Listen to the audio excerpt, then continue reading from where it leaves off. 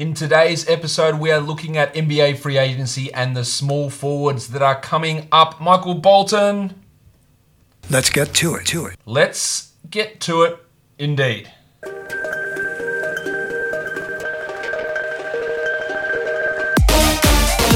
You are Locked On Fantasy Basketball, your daily fantasy basketball podcast, part of the Locked On Podcast Network, your team every day.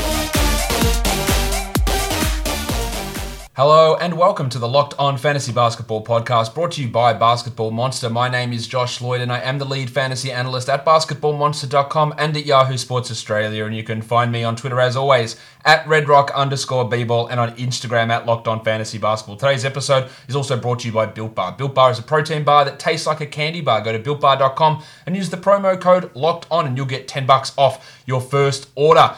Now, what we're looking at today is more of the upcoming free agents for the NBA 2020 free agency class, which will come to fruition in October. Looking at guys by the position designation on Spotrac, which is a little bit iffy. So some of these guys wouldn't necessarily be classified as small forwards, but I had to use some sort of delineation, and that was the one that I used. And again, some of these guys probably not small forwards, more power forwards. But we'll talk about them in today's show. Also, guys who I don't think have really any chance of declining their player option, Gordon Hayward, Otto Porter, who are due almost $30 million or $30 million plus in Hayward's case. I haven't included on this list because I just don't see, given the current landscape, where or why they would become free agents in this group. So a couple of guys do have player options in this group.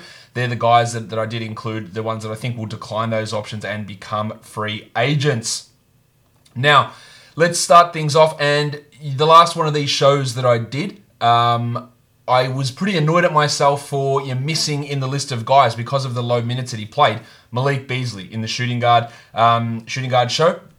I did cover him briefly at the end, but screw that shit because he is going to be an in-demand player. So he comes in as a shooting guard, but I'm putting him in the small forward list just because I forgot him in the shooting guard list the other day. So Beasley is a guy that, of course, I know that he didn't have the greatest of seasons when he was with the Denver Nuggets. The shot wasn't falling.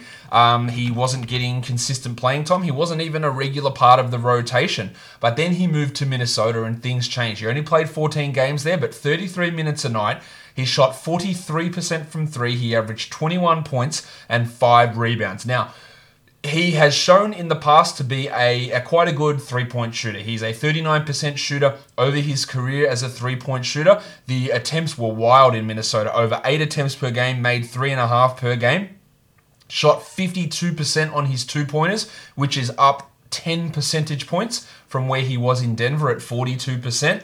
That's really impressive. He also was able to up his free throw rate as well during that time. But still had some struggles. He still had some really, really troubling defensive metrics. His defensive box score plus minus was a negative 2.4 during that time. So that's a little bit of a worry. And overall, his impact was considered somewhat of a neutral number. But a guy that can come out, can shoulder a larger usage load, can be a strong three-point shooter, is going to be in demand. His PIPM was also a massive negative in Minnesota, negative 1.58. That is somewhat of a troubling number. He was a minus 5.9 on off. Again, a troubling number. And how he sits in a team that is going to have D'Angelo Russell and Karl Anthony Towns, when he was playing, there was no Towns. How is he going to look with that usage? I think that they are pretty set on having him as a starter next to Russell. I think they will look to pay up to get him in, but will he be worth the $15 to $17 million he probably is going to demand on the open market? I think that's a legitimate question to be asked, and I'm not really sure that he is. Again, a really strong 14-game run, scored well, shot well, didn't do a huge amount of other things well, but when the usage drops off, when Towns is there, Can he contribute in other areas? Can he still keep that high level of shooting up, which he wasn't able to for the beginning of the season? And he feels a bit like a guy that needs the ball in his hands to actually be efficient. One of those players that when he's not touching it as much, the shooting doesn't necessarily look as good as when he's in control. And that's, I guess, somewhat of a worry here with Beasley. But he's 23 years of age. He's a restricted free agent. Teams will make some offers on him, but in the end, I do expect him to stay with Minnesota on a 3 to 4 year deal of between $15 to $18 million per season. The next guy to talk about here is the number one small forward on the market, and that is Brandon Ingram, who almost assuredly is getting a max contract. He made $6 million this season. He's a 23-year-old restricted free agent, the number 2 overall draft pick, of course, but took that big step forward this season, really in ways that were unprecedented. I don't think anybody could have seen what we saw from Ingram change this year. He became not only a high usage player, but the efficiency went absolutely through the roof. A true shooting of 59%, 24 points, 6 rebounds, and 4 assists. He shot 86 from the line, which is a staggering number considering he was at 68 last year. He went from 33% from 3 on under 2 attempts to over 38% on over 6 attempts, so tripled his attempt rate, improved his efficiency, improved his free throw numbers by a wild number, and it was able to get his usage up from 24 to 28 as well. So just a huge step forward. I think that he is no doubt going to get a max. Is he the player? There's max contracts players and there's max contract players. There's LeBron, there's Giannis, there's Steph, there's Jokic. These are max contract players. And then there's max contract players like Andrew Wiggins or Otto Porter. Like, which one of those is Ingram going to be? Or which one of those is he going to slide more towards? I don't think that he is necessarily that upper-level superstar. The fit with him and Zion still has some question marks, and he did fall off a little bit when Williamson joined the team, coming back from injury, and that's a concern. I don't think, I look at what Ingram did and go, okay, 24, 6, and 4, really good numbers. Where does he go from here? Like, what is the next step up from here? He already took such a leap forward in shooting volume and shooting percentages and usage. How does that adjust now when he's got to play longer term alongside Zion Williamson and a developing Zion Williamson? How is that going to work for him? So I don't think that he is a no-brainer in terms of offering him that max contract, because you can't let it go. You can't not give him that and then have him go somewhere else, because he's going to get that offer in other places. But I guess the worry I have with him is how he looks during that time in a larger sort of sample size with Zion. That's the concern. His true shooting dropped to 55 in the 340 minutes he played alongside Williamson. His usage dropped down to under 27 as well. So there are, I guess, some troubling-ish sort of signs during that. But again, it's still a small sample size for us to pay attention to. Let's see what happens next year. But it is going to be really intriguing to see how these blokes go together, even during this Orlando bubble resumption of play. Built Bar is the best tasting protein bar that you can find. I've been talking about it for weeks now, and if you haven't experienced the great flavors of Built Bar, you need to go and do it. Most protein bars, they taste like dry cement. Built Bar tastes like a candy bar covered in 100% real chocolate, 16 different flavors. 8 of those flavors are nut-free. They are high protein, they are low calorie, they are low sugar, and they taste fantastic. You are going to want to devour one of these when you get back from your workout. And let's be honest, we've all stacked on a few pounds with the coronavirus quarantine/lockdown. So getting back in shape is going to be of utmost importance to almost everyone, and doing it with Built Bar is a great, tasty, and healthy way to do it. Go to BuiltBar.com and use the promo code LOCKEDON, and you'll get $10 off your first order.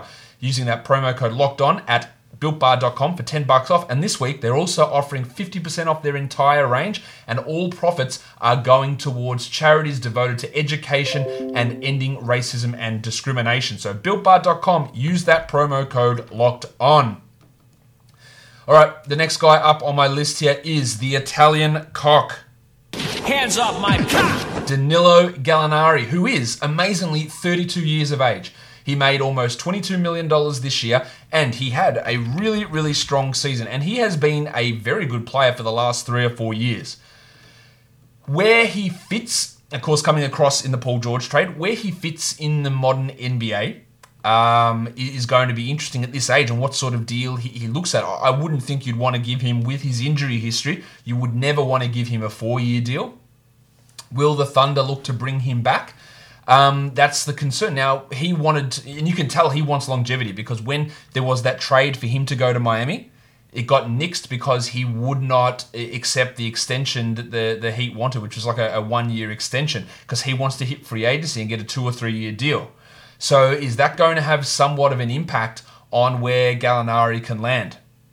Miami does have some cap space, but they do want to preserve it for 2021. They're going to have approximately $26 million in cap space this coming off season. He would fit there, brilliantly on a 3-year, $45 million deal, but I think he thinks he can get more. I don't think the Thunder should be prioritizing bringing Gallinari back at age 32 at what's going to be $20 million. Like sign and trades, maybe that's something they look at. Other teams with cap space, Charlotte's always going to be in the mix because they're terrible. I think in Atlanta, obviously that would just mean they're going completely in on offense, and his best position is the 4, so that probably rules him out of going there. Back to New York, he'd be a much better option than Julius Randle, but again, doesn't really fit that timeline. So in terms of positioning where he sits, it's a little hard to find out where that market's going to be. One thing I think is interesting is Phoenix. They're probably going to lose Dario Saric because they don't want him there.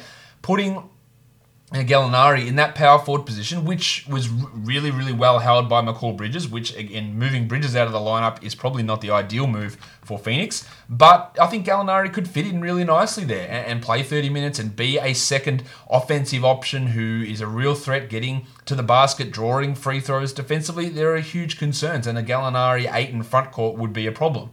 And by a problem, I mean bad, not in the terms of other YouTubers who use problem or this changes everything or this guy is a bucket. No, it would be a problem. It would be bad having those two guys together out there. So, his space is limited. There's not many teams with projected cap space. There are teams that can get a lot of cap space, but there's not a huge amount who have massive amounts of space. So I think we might end up seeing Gallinari, if he wants to prioritize money, or if he wants to prioritize years. Because if he wants to prioritize money, there's limited options. If he wants to prioritize years, I don't think many teams are gonna do that. But money, he could find himself with 1 year, $22 million deal, and then hit back into free agency the next year after that, which I think is going to be a more likely exercise for him. But he is a really interesting case for upcoming free agency. Let's go on to the next guy, another bloke who probably is more of a power forward than a small forward, but he did play some small forward this season alongside rookie Rui Hachimura, and that is Davis Bertans, who I don't think that the Wizards utilized 100% correctly. He only played 29 minutes, and in saying that, he was still awesome. 15 points, almost 4 triples a game, 42% on almost 9 attempts. They used him better than San Antonio did, I'll give him that, because they just said bomb the shit out of things. I just don't think they played him enough. Ideally, he is a power forward and not a small forward. He does very little outside of shooting, but when you are that level of a shooter, it doesn't really matter that you're lacking in those other areas. If you are a 9 3-point attempt guy per game and you're hitting 42% of them, and you are that good offensively, the defensive stuff can be worked on. He was a plus 5.6 in on-off for this team, second only to your mate Isaac Bonga. And look, a really, really key piece. He made $7.3 million. He's only 27 years of age. So a 3-4 year deal for an elite shooter like this, he's going to command upward of $12, $13 million a year. And I think if you're comparing Bertans and Gallinari is a better player, but I would rather have Bertans. You're going to be able to get him cheaper. He's 4-5 years younger as well, and you're going to get that elite shooting and spacing, which is so key for many more years to come. So I think Bertans is going to be getting 10, 12 million, 4 years, 60 would be reasonable for Bertans. I think that's a fair sort of price tag for him. What teams really want that, or what teams is he going to go to? I would love to see him on Miami next to Bam Adebayo. Yes, they like more Myers Leonard and Kelly Olynyk playing center, but put Bam at center and put Bertans next to him. I would love that shit. Imagine Bertans and Duncan Robinson bombing away on that team. Like, that would work really, really well. Washington seems keen to bring him back. I don't really know what they're trying to achieve there, but maybe they do that and then they look to, because they've got bird rights on him, maybe they then look to trade him on after that. But he is going to be in demand. I think Portland would make a lot of sense with Zach Collins and Yusuf Nurkic in that front court. They need to create some space to get him in there, but they could work that. And I think that would make a ton of sense, really, to have Bertans there as a real offensive shooting threat. I'd be really interested to see him next to Zion in New Orleans. Playing Zion as the center. Bertans next to him. You need that shooting next to him. Now, defensively, that's probably going to be a real issue, and Favors has worked sensationally next to Zion as a defensive player, but getting that shooting there is really key. And he's going to be a massively in-demand free agent for this upcoming off-season. The next guy here we look at is Jay Crowder. Speaking of Miami, Crowder currently with the Heat after getting traded in the Justice Winslow deal. Crowder has fallen off a lot over the last couple of years. At one point, he was one of the best contracts in the NBA when he was with Boston, but recent play he's fallen off considerably. His numbers have dipped, his shooting percentages have been rough. Now, to be fair to him, in the 13 games he played in Miami, he shot 39%. The last time he shot anywhere close to that level was 2016. Since then, he's been a 32% shooter, a 32% shooter, a 33% shooter, and then he was a 29% shooter in Memphis before being traded to Miami. So those 13 games, that 39%, I'm not ready to say that the Jay Crowder shooting experience is back. He was 35 of 89 in Miami. Defensively, he's fallen off a little bit as well, although again, the steal rate did jump back up in Miami after being down quite a bit. But again, I'm not ready to say that he is all the way back. He is 30 years of age. He's an unrestricted free agent who made $7 million. And I think, when he signed that contract, it was a huge bargain. At $7 million a year now for Crowder, I feel like that's probably about right. And I really think that fitting into that sixth man role, a guy that if the shooting remains and sticks to at least some level, then it's really valuable as a sort of 3, sort of D player, which is where he is at this point in his career. He'd be an interesting player on almost every team in the NBA, and I think a lot of squads are going to be able to afford him in terms of even mid-level exception type money. He's not going to be demanding 10 plus a year, and I wouldn't want to pay him 10, but $9-8 million a year for 2 or 3 years. 2-year, $18 million contract for Jay Crowder on a team that looks pretty solid would make a lot of sense to me. Could he fit back in Dallas? He started in Dallas. He was terrible when he was there as a rookie. Could he fit back there, sort of in that Dorian Finney-Smith type of role? But again, he's 30 years of age. Finney-Smith's doing a similar thing at a much younger age. I think you'd want to be looking at Crowder on a playoff, fringe, contenderish type squad, rather than a developing team for as good as he can be as a effort sort of a player. If you are looking for parts for your car, don't go to your local auto store. As they sit there, they type in whatever the part is on the computer and they tell you it's going to be 3 or 4 weeks. Mate, you can do that at home. Go to rockauto.com and you can save yourself not only the time and the effort of going out, but save yourself money, up to 100%. Sometimes on these parts, you can save by ordering them directly from rockauto.com. Rockauto.com is a family business, and they've been serving the auto parts community online for 20 years. Go to rockauto.com to shop for your auto and body parts from hundreds of manufacturers. Everything you need, rockauto.com will have it there for you. And when you go and make your purchase, where they have the box that says, "How did you hear about us?" just write "Locked On" in that box so they know that you came from us. rockauto.com. The prices are always reliably low, and the same price for professionals and do-it-yourselfers. Amazing selection, reliably low prices, all the parts your car will ever need. rockauto.com. Next bloke up on this list, another player who realistically is a power forward, and that's Gallinari, power forward, Bertans, power forward, Crowder, power forward, and the next bloke, Jeremy Grant, power forward. He made $9.1 million. He has a player option this year, and unlike Gordon Hayward, unlike Otto Porter, I think Grant's going to be declining this player option. I wouldn't say that he had the most successful season in Denver. He took a big step backwards from where he was in Oklahoma City. But the Nuggets have a big decision to make. Paul Millsap is an unrestricted free agent. Jeremy Grant is going to be an unrestricted free agent. And they've got Michael Porter Jr. there. All of those players' best position is at power forward. So how are they going to prioritize. Grant is only 26, and he's going to want to make a better deal than what he was paid this year. Only 12 points, 3.5 rebounds. He shot 40% from three on a decent amount of attempts, but that's 2 years in a row of being a really good three-point shooter. Improved his free throws up to 74%. In fact, over his last 25 games, he was an 85% free throw shooter. Defensively, the numbers aren't sensational in terms of steals and blocks, but he's a good defender. I think you look at him as a guy that, especially if that stretchability sticks, that you want to have on a $10 to $12 million a year contract. Is he a guy that we look at as, a real game changer? No, he's never going to be a high usage guy or an absolute elite defensive stopper, but really good defender. Shown an ability to now hit some threes. Terrible rebounder, not a good passer, so there are some deficiencies in his game. But he is a guy that's going to be in demand as we move forward to play at the 4, to play at the 5, never at the 3. Never want to play him at the 3.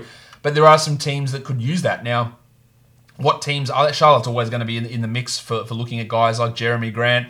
I don't think the Lakers have any hope of getting him, but I think he'd be a really interesting fit next to Anthony Davis. I don't think that's got any chance of happening. I would love him in Minnesota next to Karl Anthony Towns. That would probably require them renouncing guys like Malik Beasley to get him in there, so I'm not sure that's going to be something that happens.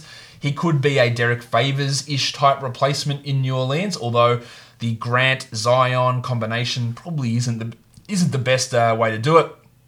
And if Denver decides they don't want Paul Millsap and that they think Michael Porter's not ready to be a starter, then he comes back. Starts, they pay him 3 years, $40 million, and then Porter takes over in 2 years' time. I think there's a real possibility. They have to make a call between Millsap and Grant. Grant can come off the bench and play 27, 28 minutes as well. I think you want more than that. I think you want a bigger contract than that, but that is a possibility for Jezza as well. Next up is a guy that's actually a small forward, and that's Derek Jones Jr., made only $1.6 million, and he is an unrestricted free agent at the age of 23. You don't get many players who are UFAs at that sort of an age because of the way he came in. You're signed by Phoenix and then cut and then picked up by Miami from the G League and then signed that really small deal. Jones is a player who, again, age 23, 25 minutes, 9 points per game. A wild 51% from the field and 27% from three. He cannot shoot. That is a concern. He does wild dunks. We know he won the dunk contest, unfairly some may say. He is a pretty strong defender. Good with steals, good with blocks, locks guys down on the perimeter, but the shooting is really bad. It's a massive concern. The finishing around the rim, super. 67% from two this season. That's a really good number. But he cannot shoot.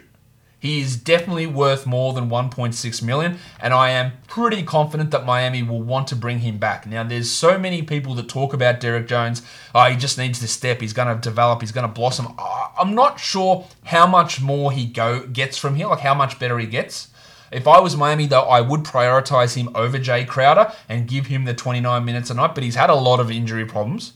He has that problem with shooting as well, and that's a concern. So maybe he just is this 24-minute-a-night guy, extremely low usage, who plays defense and finishes around the rim, which has value, and it has more value than the $1.6 million he was paid this year, but I don't think it's necessarily going to be this huge sort of payday. But he would fit on a lot of different teams, just as long as you're not relying upon him to be really any sort of a shooter.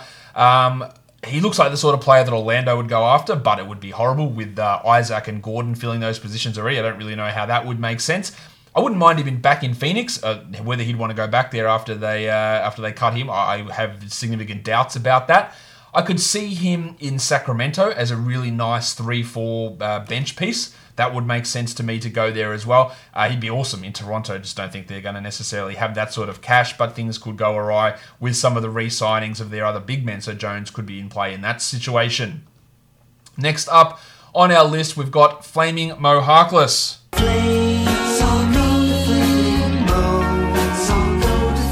Harkless had a couple of good years as a strong three-point shooter. It wasn't one of them this year, under 35%. He, again, is just this very, very low usage wing defender, traded to the Knicks as part of the Marcus Morris deal. He's still only 27 as an unrestricted free agent, made $10.5 million this season, was really, really good in Portland, not so good this season, but a player who, when he's out on the court, he he can produce winning type plays. It doesn't always show up in the box score because he's just this low usage guy who can get the occasional steal and block, which is all very useful. But offensively, there are a lot of concerns. I don't think that Harkless will make this $10 million back again. Would I prefer him to someone like Derek Jones, even though he's 4 years older? Probably. I think there's more shooting history, more shooting form in what Harkless has done in his career. But that's really going to depend, again, on what sort of team you're at. But he's more of a $6 or $7 million a year sort of a player. And that means he can fit in lots of spots. I'd love to see him in Golden State. Subbing him with Stephen Clay, just a low usage guy, playing alongside Andrew Wiggins, helping him out defensively. I think that would make a lot of sense. I think it'd be awesome in the way that Houston's running things. Throw him in there as a PJ Tucker, Robert Covington backup. Give him 25 minutes in the role that like Daniel House and sort of Ben McLemore has been playing at times this season. I think that would be awesome. Now, their ability to afford him is it's literally non-existent. They'd have to pull off some shenanigans, but Daryl Morey is not averse to shenanigans, so there is a possibility there. At number 9, DeAndre Bembry. He is a restricted free agent, $1.8 million this year, age 26. That's the difference. Derek Jones is 23 and unrestricted. Bembry 26 and restricted. He did fall out of favour with Atlanta a little bit this year, just 21 minutes, and he seems to have stagnated. Can't get the shot going, 23% shooting. I think we're looking at almost minimum type deals, 2 years, $7 million maybe, something like that for Bembry, who has shown an ability to be a good defender, to be a guy that can handle the ball, but the complete lack of offensive burst, the complete lack of shooting ability has held him back through these first 4 years. And I don't think Atlanta's going to be prioritising bringing Bembry back. And I think he's going to get a little bit lost in the shuffle out there in free agency. So not necessarily a high priority guy, but he can play the 1, the 2, and the 3. And the last guy that we take a look at here is Joshy Jackson. I thought I'd bring him up just because the potential, more the pedigree. Number 4 overall pick. And he is not a restricted free agent because he had his 4th year rookie option declined. He was paid $6 million this year. He barely played for Memphis, but when he did come in and play, he looked much better than he had in the past. I still don't think that Jackson is a starting caliber NBA player. He cannot shoot. He can't. True shooting of under 54%, another 66% from the line, 32% from 3. But again, to be fair to Josh, his G League shooting numbers were much better. But he continues to strike me as a guy that in order to have any sort of success, he just needs the ball in his hands all the time. And that's not going to lead to the team winning. So, Memphis is restricted in terms of, because he had that rookie option declined by Phoenix, but then they traded for him. They can't pay more than the $6 million. No one's paying more than that. Or no, they're not paying more than what the value of his 4th year contract would have been, which is around $6.7 or $7 million, around that mark. No one's paying that for Jackson. I can see him going back out on a 1 year, $3 million type of deal, sort of like what Rondae Hollis-Jefferson and Stanley Johnson did in Toronto. Hasn't really worked out that well for those guys, especially for Stan. And I think Josh might be in a similar boat. But I reckon Memphis has got the ability to bring him back on that cheaper deal. And I think they'd like to see at least one more year after watching his development with the hustle this season. But I don't really have much faith in Josh Jackson as we move forward. That'll do it for my free agency small forward show. I'll be back tomorrow with a mailbag edition program. Don't forget, subscribe to Apple Podcasts, Google Podcasts, Stitcher, Spotify, and on YouTube. Follow me on Twitter at redrock_bball. Guys, we are done here. Thank you so much for listening, everyone. See ya.